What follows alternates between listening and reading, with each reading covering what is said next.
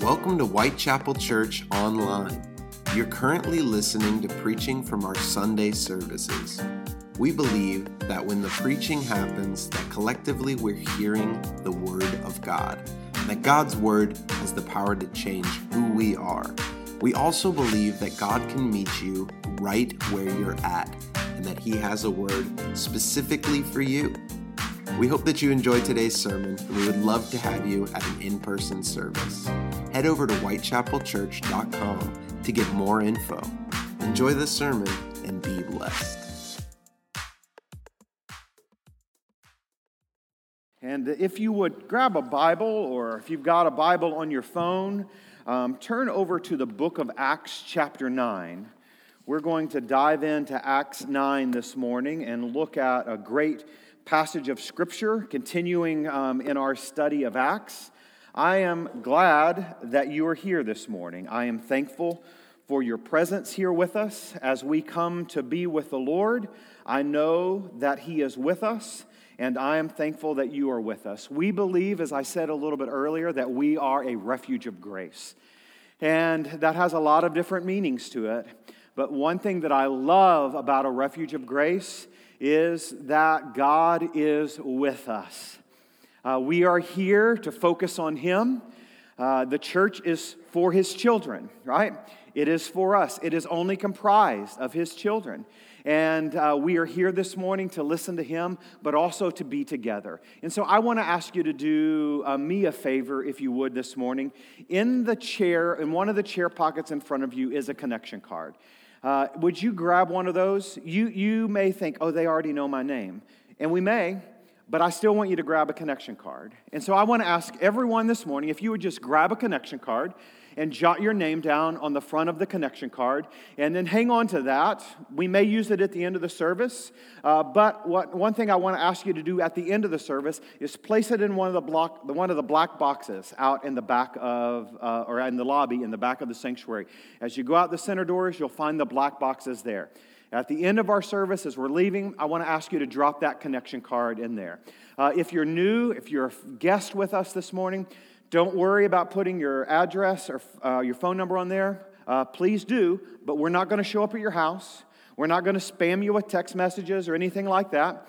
We just want to have a way to be able to send a nice note to you saying, welcome to Whitechapel Church. It was great to have you with us. Also, if you are a guest, if you wouldn't mind, stop by the Welcome Center back there. They just have a gift for you. We would just like to give you a gift as our way of saying welcome to Whitechapel Church in person and shaking your hand if we haven't already. Also in the chair pocket in front of you are some offering envelopes. We give here at Whitechapel Church. All of our funds come from the body. We don't have funds that come from anywhere else. And so we just want to say thank you for supporting the ministries of Whitechapel Church, Warner Christian Academy, our thrift store, and outreach center. All of it is funded from here, and we thank you immensely for that. But on these offering envelopes, that are in the chair pocket in front of you, they look a little bit different than they have in the past. There's only two places on that offering envelope to give. One is your regular tithes and offerings. The other is called the Grace Fund. And I want to share with you our heart behind this Grace Fund before we dive into Acts chapter 9 this morning. One of the things as our leadership has met and discussed this, we want to be able to streamline our giving here at Whitechapel Church. There's been a variety of different places to give, and so we are streamlining our giving with just two simple options: your regular tithes and offerings, and what we are calling the Grace Fund. A refuge of grace needs a grace fund, and that's what this actually is. We're still going to do the exact same ministries. We're not changing the way that we operate. We're not changing how we give. We are just streamlining our giving. And so in these two ways to give, through your tithes and offerings and the Grace Fund, we've streamlined our giving. Our tithes and offerings will be for everything that we have budgeted for. You know, if you've been at Whitechapel Church for a while, you all as a congregation vote and approve our budget.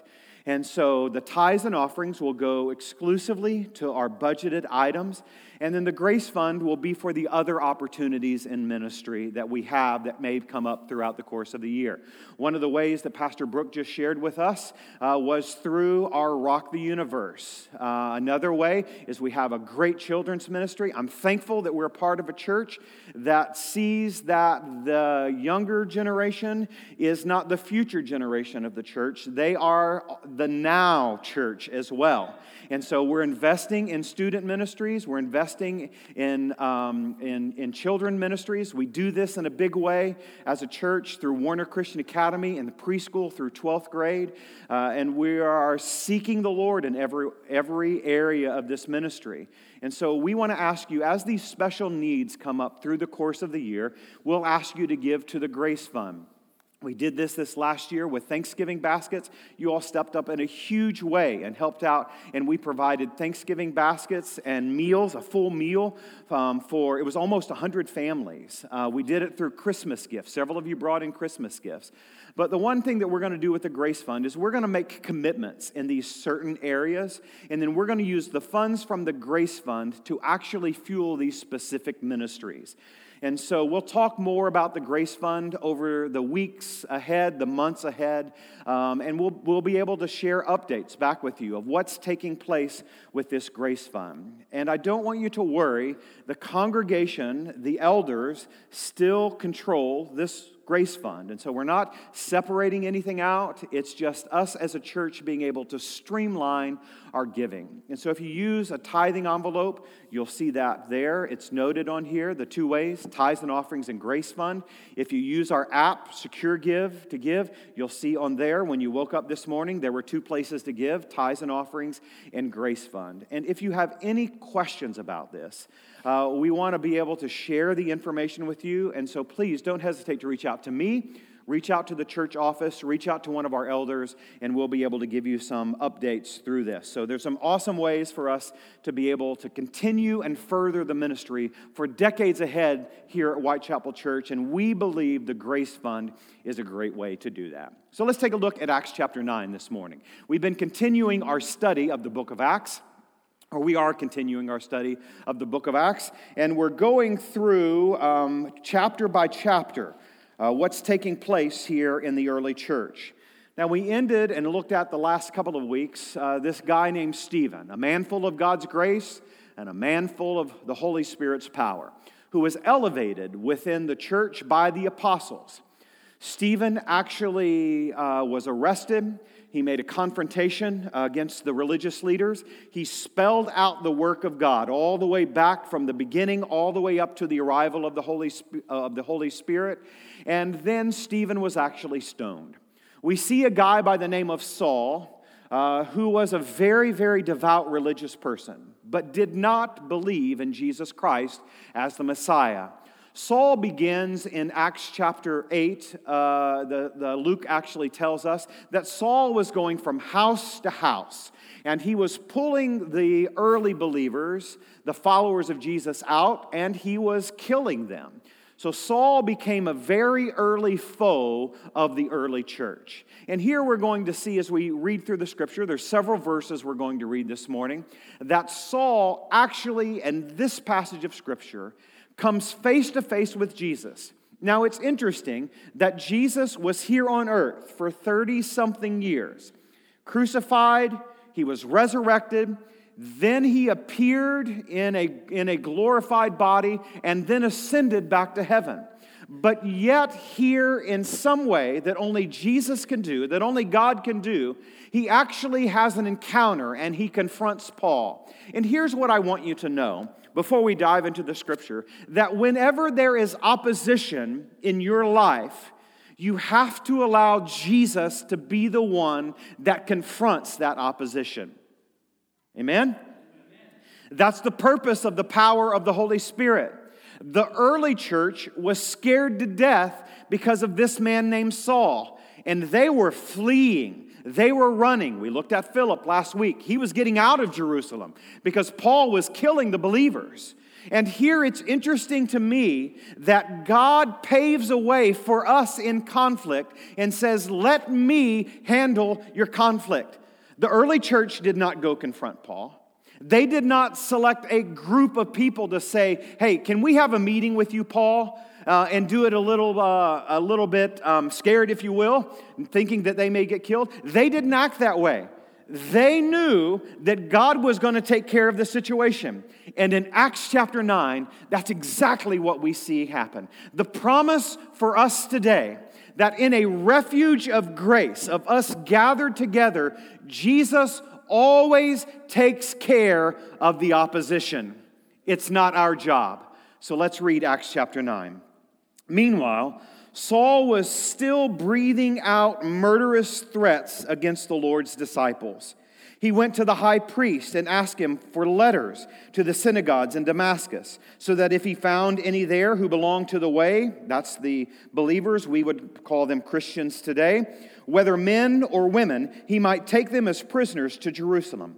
As he neared Damascus on his journey, suddenly, a light from heaven flashed around him. He fell to the ground and heard a voice say to him, Saul, Saul, why do you persecute me? So here is Jesus actually coming for the confrontation with Saul. Saul is on his way to pull out the Damascus believers, the men and the women, to arrest them, take them down to Jerusalem, let them stand in a religious trial so that they, like Stephen, would also be stoned to death just because they believed in Jesus Christ and had received His Holy Spirit.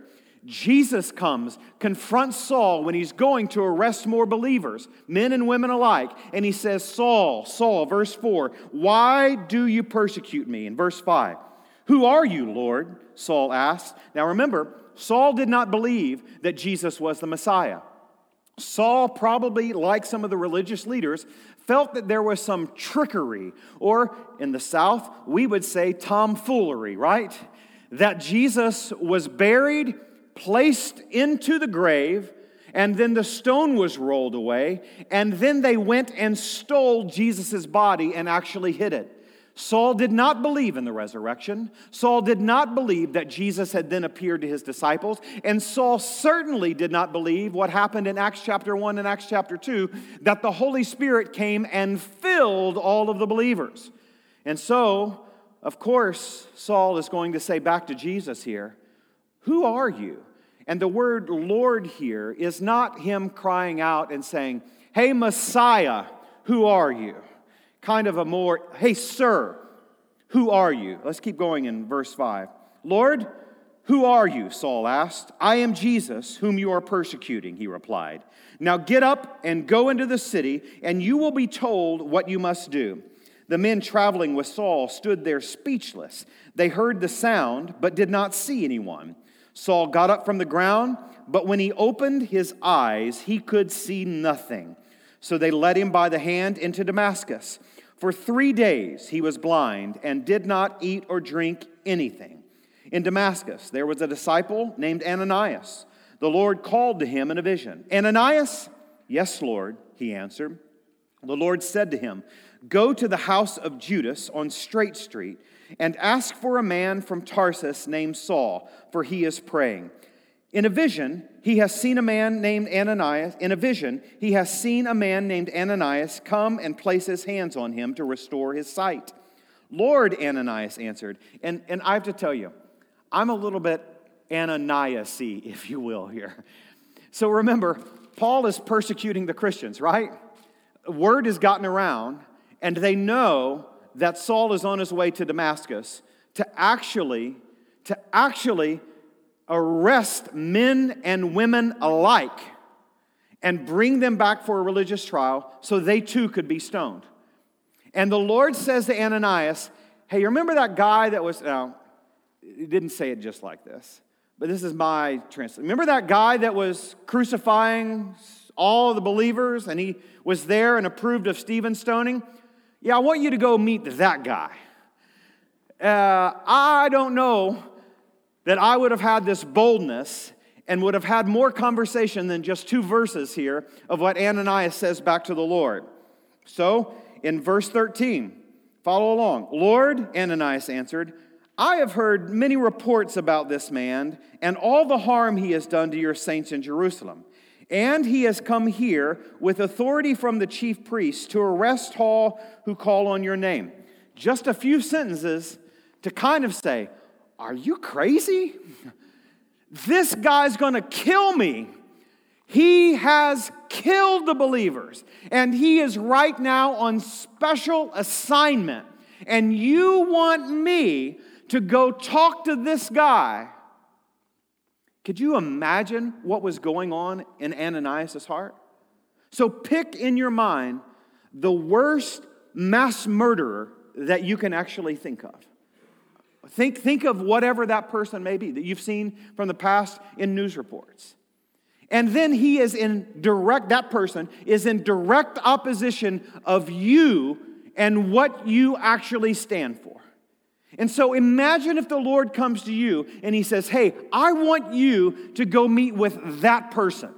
No restrictions. The person's not been arrested. They're not behind bars. They're not changed. Just go have a face-to-face with this person. Now, I told that person that you're going to be on the way. And so Saul is already looking for a man named Ananias. And the Lord gave Ananias forewarning that he has given Saul the name Ananias. And he's going to expect you because I appeared for him. I appeared to him in a vision. Verse 15. But the Lord said to Ananias, go. And listen to the transformation of what has taken place here, because God speaks it to Ananias. Go. This man is my chosen instrument to carry my name before the Gentiles and their kings and before the people of Israel. I will show him how much he must suffer for my name. Then Ananias went to the house and he entered it. Placing his hands on Saul, he said, and listen to the words Ananias says, and I love this. He doesn't just call him Saul. He says, Brother Saul. Isn't that amazing? Brother Saul. Do you know what Ananias is saying? We are brothers because of the grace of Jesus Christ. Listen, in a refuge of grace, we are no longer strangers, but we actually become family because we have the same Heavenly Father. And when we enter into relationship with Him, it's not just relationship with Him, it's relationship with all of His children. And that's why we can gather together on Sunday morning and then at various times throughout the week, and we can be like-minded because we are all in one family. I remember growing up in the church. I'll talk about this with my daughters sometimes. And I remember in the church that I grew up in, very conservative area in southeastern Missouri, so right at the heart of the Bible Belt, everybody in church was brother this, or sister that. And I'm not saying that that was right, and not calling people brother and sister is wrong. That's not at all what I'm saying. But that was instilled in me at a very young age that everybody who is in relationship with Jesus Christ, we are brothers and sisters.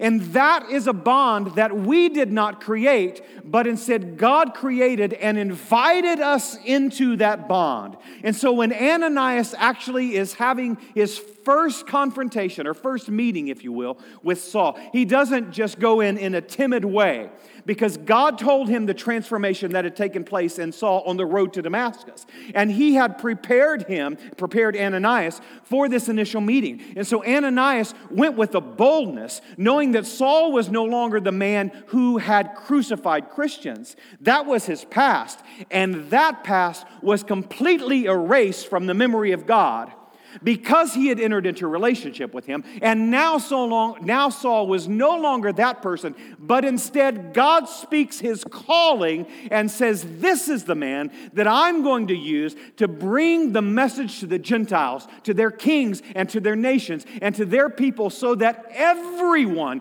could become a son and daughter, our brothers and sisters with Jesus Christ. And so he says, Brother Saul. Let's keep reading. It's verse 17. Brother Saul, the Lord Jesus, who appeared to you on the road as you were coming here, has sent me so that you may see again and be filled with the Holy Spirit. There's a lot that could be said about this verse, and I just said a lot about that verse. But I want to just point out what has happened in Saul, and then the message that Ananias actually came to proclaim. Here, Saul was obviously transformed because Ananias says, "Brother Saul." We see the transformation that took place. Saul goes into Damascus. He's no longer looking for men and women that believe in Jesus Christ, that are a part of the way to arrest them. There's been a change in him. And a part of that was this miraculous demonstration by God that God took away his sight for these 3 days until Ananias shows up to lay hands on him and actually pray for him. And so then in this, Ananias gives a path for what Saul needs to do in his life. He says, God told me I've got to come here, I'm going to lay hands on you, and I'm going to pray for you so that your sight is restored. Ananias did not end there, but he went the next step, and he said at the end of verse number 19. Wait a minute, I'm sorry, I skipped ahead here. At the end of verse 17, so that you will also be filled with the Holy Spirit. So notice what Saul has heard from Ananias. I'm going to get my sight. I had an encounter. My life was changed with Jesus. Ananias is going to pray for me so that my body would be restored, so that I could fulfill this calling that God has given and spoken to me. And to do that, I have to receive the Holy Spirit. And I want you to catch this right here. I want you to catch what God has done in Saul's life. God has pushed the pause on Saul's life so that he does not go out and try to fulfill this calling until he is filled with the power from the Holy Spirit. God said, hold on, Saul, pause. And God crippled him. Some of us wrestle with the pauses in our life. And we go back to God, and we get frustrated with God sometimes because we're like, God, I just am not I'm not moving forward. I feel like I'm just stuck in this location. And I don't know about you, but I've wrestled with God sometimes that I have been stuck in a certain position. And I know where He wants me to go, but it feels like I'm not actually getting there. So I want to tell you a little bit of my journey in coming to Whitechapel Church. Some of you know a little bit of this story. I want to go back and share bits of this. There's lots and lots and lots that I could share with you about this transition of me and my family actually coming to Whitechapel Church. I don't want to get into all of that. We could. This isn't the place to do it because I don't have enough time, and you've got to get lunch, and the only thing standing between you and lunch is the time that I'm taking up from you today. And so it would not be right for me to actually do that. You can get up and leave if you want. So we're not locking the doors back there. We've not kept you here this morning. You're free to go if you so choose. I don't want to get into those charges. Anyway, so our journey to Whitechapel Church. God stirred, we were serving in the church in Crystal River, one of our sister churches. We loved the church that we were a part of. We loved the people of the church. We loved the school that our family was a part of. And God used a couple of people in my life to say, hey, we believe that God is stirring in this, and God wants to use you at Whitechapel Church. One of those was Pastor Gary, who was here as the pastor in the meantime, or the for now pastor, I think is what the title that he had, and then he stepped into the pastoral role. And then another was our state pastor that oversees Florida Ministries, our state organization, Ken Love. So I'm in a meeting with them. They asked me to stay after the meeting. I'm thinking, oh, did I say something wrong in this meeting? What did I say that Gary, a mentor, and Ken Love, our state pastor, wants to talk to me? God impressed on them that this was the right direction for our family to come and join with you and be a part of this ministry at Whitechapel Church. I thought in that moment, well, God didn't say that to me. we're happy. We love where we are at. And all of that to say this, it was a 2-year journey for us from that moment until we actually came to be a part of Whitechapel. There was some forward progress, and then it seemed like there was a lot of pause in that moment. And I want to be honest with you. It was frustrating because I felt eventually, after a period of a couple of months and wrestling with the Lord, I felt that this was the right direction, that God would allow us to come be a part of the ministry and serve with you here at Whitechapel Church. And then there was pauses through that, and I would get frustrated. And I felt like, and I actually said to God, it can't be right because there's these pauses or these moments, these hurdles, just like what had happened here in Paul's life. And as I was studying this passage of Scripture this week, I saw the pause that God pushed here in Saul's life. God was doing something in those 3 days in Saul's life. You don't go from being the chosen one to kill or to arrest and kill Christians to all of a sudden being immobilized and your sight has been lost in just a few minutes without God doing something in your life.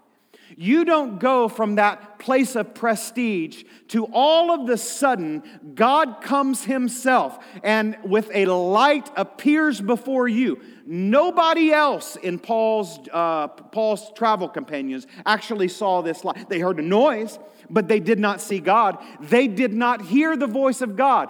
God appeared to Paul. You don't go from that place of prestige to having that type of interaction with God without God doing a work in your life. And here in these 3 days, Paul was immobilized, stuck in a house because he could not see. These 3 days were vital for Paul. Can you imagine? I wish Luke had given us some more insight. In some of Paul's letters, we'll eventually, and then later in the book of Acts, we'll get a little bit more of Paul's perspective and additional detail of what took place in this. And I can't wait to get to that. But I wish here there was so much more of the record of these 3 days, of this conversation with God and this conversation with Paul. I don't know if you're like me or not, but there are sometimes something will happen and then I will doubt myself. Well, did that happen? Did that really happen? It happened to Melissa last week. I think it was 2 weeks ago now. She had a dream that something happened. She's done this several times. She had a dream that something happened, and that dream was just so real. And she woke up mad at me after that dream because of what took place in that dream. And I said, Melissa, it was not real. She's home watching this morning. She's not feeling well, so I'll hear about that dream again after we get back home. It was not a real dream. She knew the dream was, but yet that emotion had stirred up inside of her, that it created some reactions, and she had this conversation and laughed at herself, knowing that it wasn't dream, but yet it was a dream and it wasn't real, but yet these emotions were all tied up in that situation, that we had a conversation about it. Do you know, every ounce of Paul's being, his mind, his body that had lost its sight, and his emotion, his soul has all gone through some amazing transformation here, that now in these 3 days, God has finally got Paul in a place to where he's immobilized, that he can do a great work inside of him. And you know why it took 2 years for us to transition here to Whitechapel Church? God was doing an amazing work in Whitechapel Church during those 24 months. But God wasn't just doing an amazing work inside of Whitechapel Church during those 24 months. God was preparing me for this assignment. Those pauses that took place throughout that 24-month journey, frustrating me in those steps when it's like, God, come on. You have given the address. Now let's move towards that address. But God said, just pause.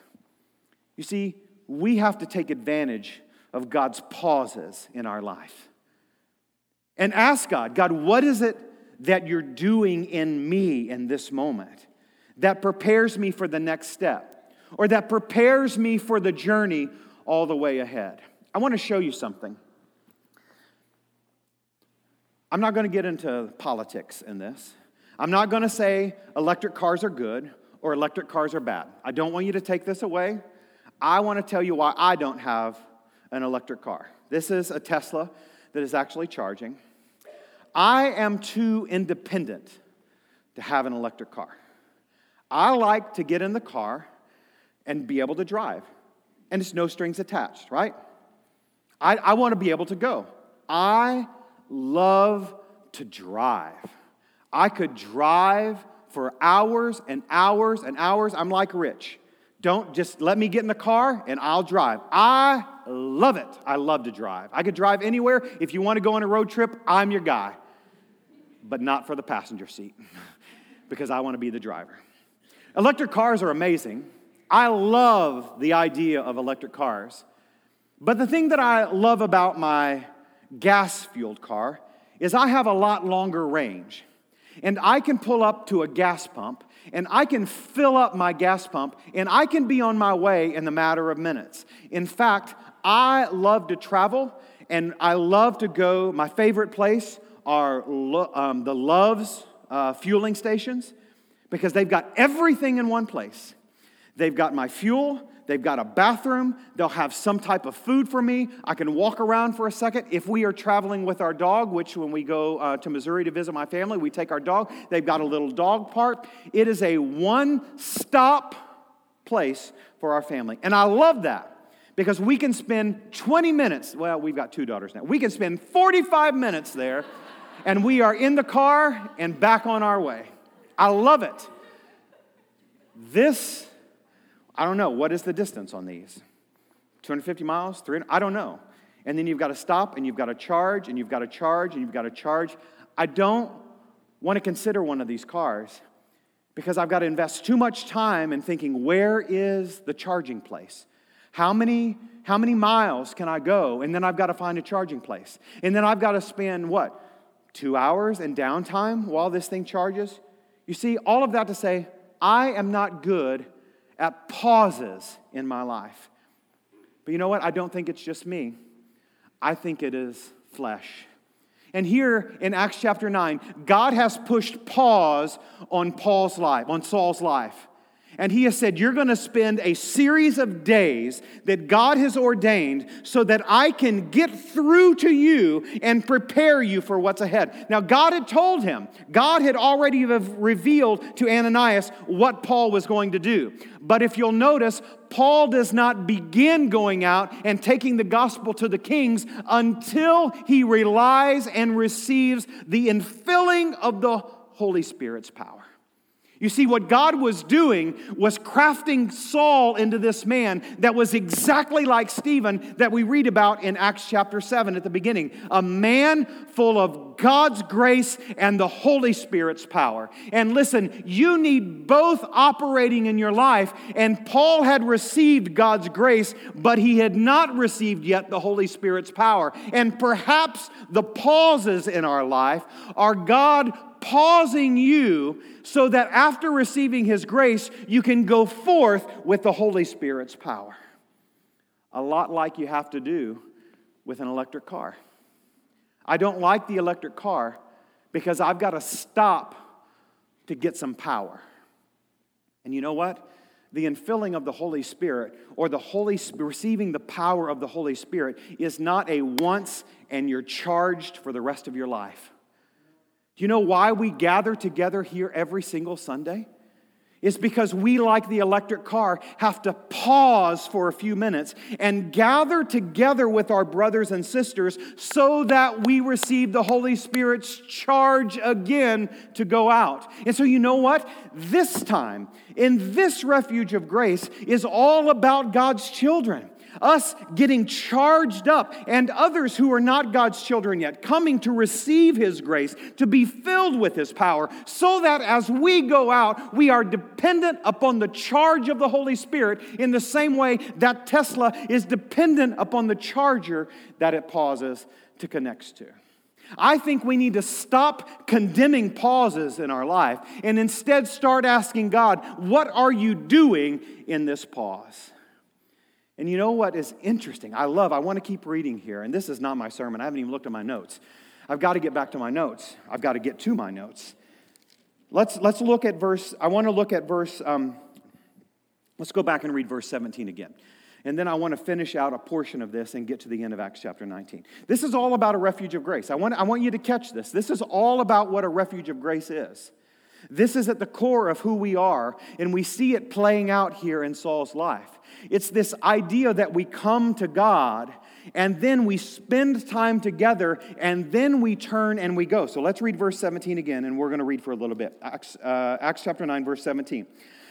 Then Ananias went to the house and entered it, placing his hands on Saul and said, "Brother Saul, the Lord Jesus, who appeared to you on the road as you were coming here, has sent me so that you may see again and be filled with the Holy Spirit." Immediately, something like scales fell from Saul's eyes, and he could see again.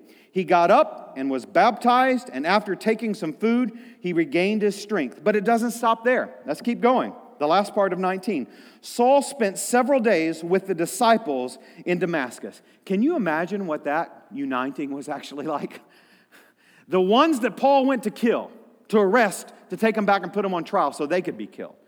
What did Paul do? Paul immediately received God's grace, the infilling of the Holy Spirit. He was baptized as God asked us to do, and then he joined himself with his brothers and sisters.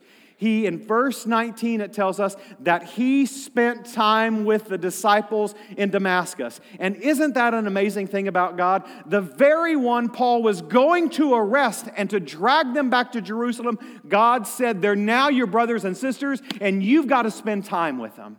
Here is a refuge of grace in action in Acts chapter 9. The very people that Paul hated and the people that were actually scared of Saul. His name hasn't been changed to Paul. I'm sorry, I keep twisting that up here. His name's still Saul. But the very person that those disciples, those believers, his brothers and sisters were scared of, God united them together. I can't wait until God sends some of our enemies into those back doors so that we can all receive God's grace, be filled with His Holy Spirit's power, and from going from foes to being brothers and sisters united in Jesus Christ. People on opposite sides of the aisle, people that don't look like us, people that are lower or higher class than us, or whatever, people that we may have had confrontation with in the past. They actually, under the grace of Jesus Christ and the Holy Spirit's power, come together as one. And the disciples there in Damascus received Paul into their fellowship. But can you imagine the hesitation? Can you imagine what was going on in their mind, thinking, is this a trick? Is this some type of a ploy that Paul has concocted and put together so that as he gets into our midst, then he can grasp us and take us back and put us on trial to eventually kill us? Could you imagine what was going on in the believer's heart? But yet, because of God's grace and the Holy Spirit's power, they moved forward knowing the path of the Lord. You see, if God has pushed pause on your life right now, you've got to ask Him, God, what are you doing in this pause? What is it that you want me to learn? Or how is it that you are molding, and how is it that you are shaping me so that we can go forward? And you know what? None of us are perfect. There's not one of us, after receiving God's grace and after receiving the Holy Spirit's power, that actually do things 100% perfect. It's impossible. And none of us will be perfect until we take our last breath here and our first breath on the other side of eternity. And then we'll receive our perfect bodies to be in a perfect environment with the perfect one who modeled his life for us. All of us here, after receiving God's grace and the infilling of the Holy Spirit, still fall short sometimes. But you know what? In a refuge of grace, that's okay. Because then God pushes pause. And we learn what He's telling us in that pause and then go forward. And then we get to another place to where there may be another pause in our life. And that's okay, because God has ordained some pauses in our life. And we let Him do the molding and the crafting and the shaping so that we continue to move forward. But notice the pattern of what Paul has done here in Acts chapter 9. He did not then begin to destroy everything and rip it apart. What Paul did is he relied continuously on on God's grace and the Holy Spirit's power, but in doing that, he stayed with the brothers and sisters. Let's keep going here. Verse 21. Or end of 19. Saul spent several days with the disciples in Damascus. Verse 20. At once he began to preach in the synagogues that Jesus is the Son of God. Notice he didn't get this backward. He didn't start preaching before he received the direction and the Holy Spirit's power. He waited and then he went out on the Holy Spirit's power. Verse 21. All those who heard him were astonished and asked, "Isn't he the man who raised havoc in Jerusalem among those who call on this name?" That's the name of Jesus. "And hasn't he come here to take them as prisoners to the chief priest?" Yet Saul grew more and more powerful and baffled the Jews living in Damascus by proving that Jesus is the Christ. After many days had gone by, the Jews conspired to kill him. But Saul learned of their plan. Day and night they kept close to watch on the city gates in order to kill him. But his followers took him by night and lowered him in a basket through an opening in the wall. When he came to Jerusalem, he tried to join the disciples, but they were all afraid of him, understandably so, not believing that Paul was really a disciple. But Barnabas took him and brought him to the apostles. He told them how Saul on his journey had seen the Lord, and that the Lord had spoken to him, and how in Damascus he had preached fearlessly in the name of Jesus. So Saul stayed with them and moved about freely in Jerusalem, speaking boldly in the name of the Lord. He talked and debated with the Grecian Jews, but they tried to kill him. When the brothers learned of this, they took him down to Caesarea and sent him off to Tarsus. Then the church throughout Judea, Galilee, and Samaria, it's interesting there, right? There's a few words there that Jesus used, right? Do you see what God did with Saul? He was using Saul before he actually came to Jesus. The believers were quite content in Jerusalem, and they were a little bit happy with how things were going. And who wouldn't be?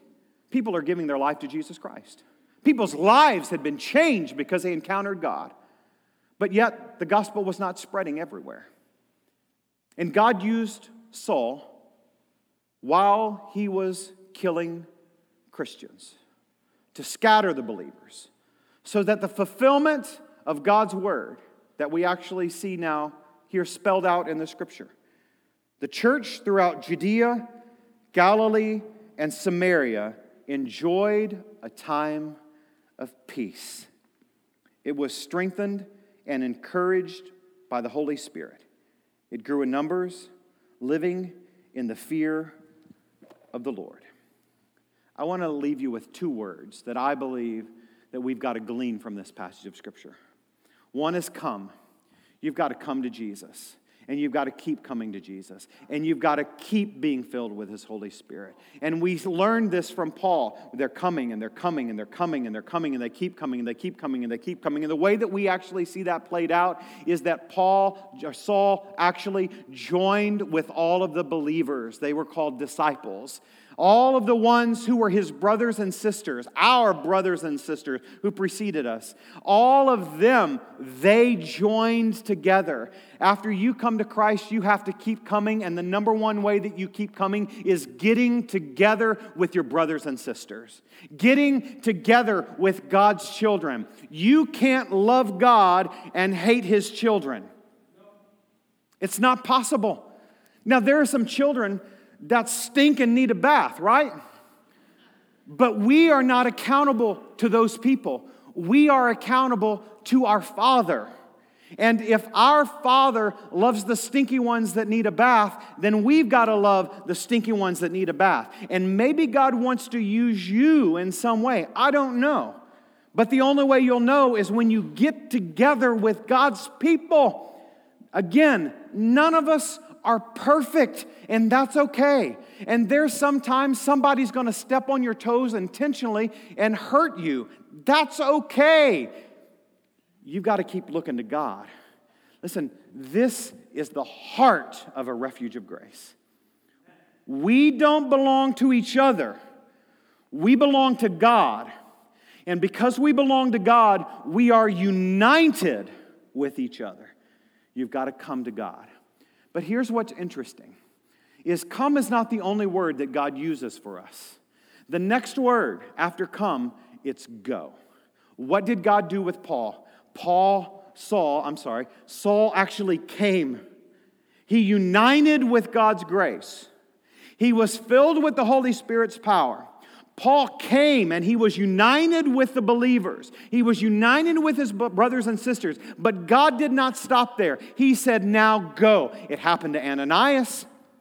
God said to Ananias, who was walking full of God's grace and the Holy Spirit's power, He said, now I want you to go. I want you to go to Paul. I want you to go to this man. I want you to tell him. I want you to tell him about me, and I want you to tell him what I'm going to do in his life. And I want you to pray for him so that he gets his sight sight restored. I want you to pray with him so he gets filled with the Holy Spirit. And I want you to baptize him and send him back out so that he can fulfill the calling that I placed on his life. The two words that God uses with you are come and go. Come, be filled with His grace. Come and be filled with His power. Come and unite with your brothers and sisters, and then go. And that's why we're here on Sunday morning for an hour and a half, and then we go live out the calling that God has had for us. But yet, just like that Tesla, we come back so that we can get charged up and charge each other up, and then we go again. We come and go. Come and go. It's not a come and done type of mentality. It's not a come and it's all done and it's over with and we sit here and we're fat and happy in our faith till we die. We come and we go and we come and we go and we do it until we take our last breath. So the call of God on your life in this refuge of grace. And if you're new here this morning, we would love for you to be a part of this refuge of grace. We believe that God put you here this morning, not out of accident, but the Lord ordered your steps that you would be here. If you've got a family, this is an amazing place for a family. So much so that we've invested for 50 years in a preschool through 12th grade so that we can help raise your kids with this mentality of God wants you, God created you, God thought of you before the foundation of the world so that you come to Him and then you're sent out to accomplish His will. This is a great place, but we come and then we go. We come and get charged up and then we go. This is God's call upon each of your life. But we get good with the coming. We get good with the coming to Him. We're good most of the time in coming together to be with our brothers and sisters. But yet when we leave, we don't ask Him to go with us. So we're going to close our service a little bit different this morning. Our worship band's going to come in just a minute. We're going to close with a song. If you've not received Jesus Christ, I want you to come and receive Him. So we want to give you that opportunity. So if you don't have a relationship with Jesus, as Him as your Father, and you've asked Him to be the Lord, the Savior, the Messiah of your life, we want you to come and we want you to enter into that relationship, surrendering completely to Him. But yet for the rest of us, I want us to spend a few moments with God asking Him, where do you want me to go? If it's come, be filled with His grace, the Holy Spirit's power, united with my brothers and sisters, and then it's go, where does He want you to go? Where does He want you to go? How does He want to order your steps? How does He want to get you out of the pause that you may be in right now? And the way that you discover that is by sitting in that pause for just a few moments, waiting for His direction. You don't get ahead of Him. You don't keep taking steps saying, well, God's going to catch up with me. Oh, He's going to chase you. He's going to push pause to immobilize you the way they did Paul to get you right to the place. And I believe that this is the moment to where we wait on God and discover where it is that He wants us as individuals and together as a body to go. Thanks for joining us at Whitechapel Church Online. We pray that today's sermon blessed you and that you'll continue to join us as we lean into God's Word together. Until next time, have a great week and be blessed.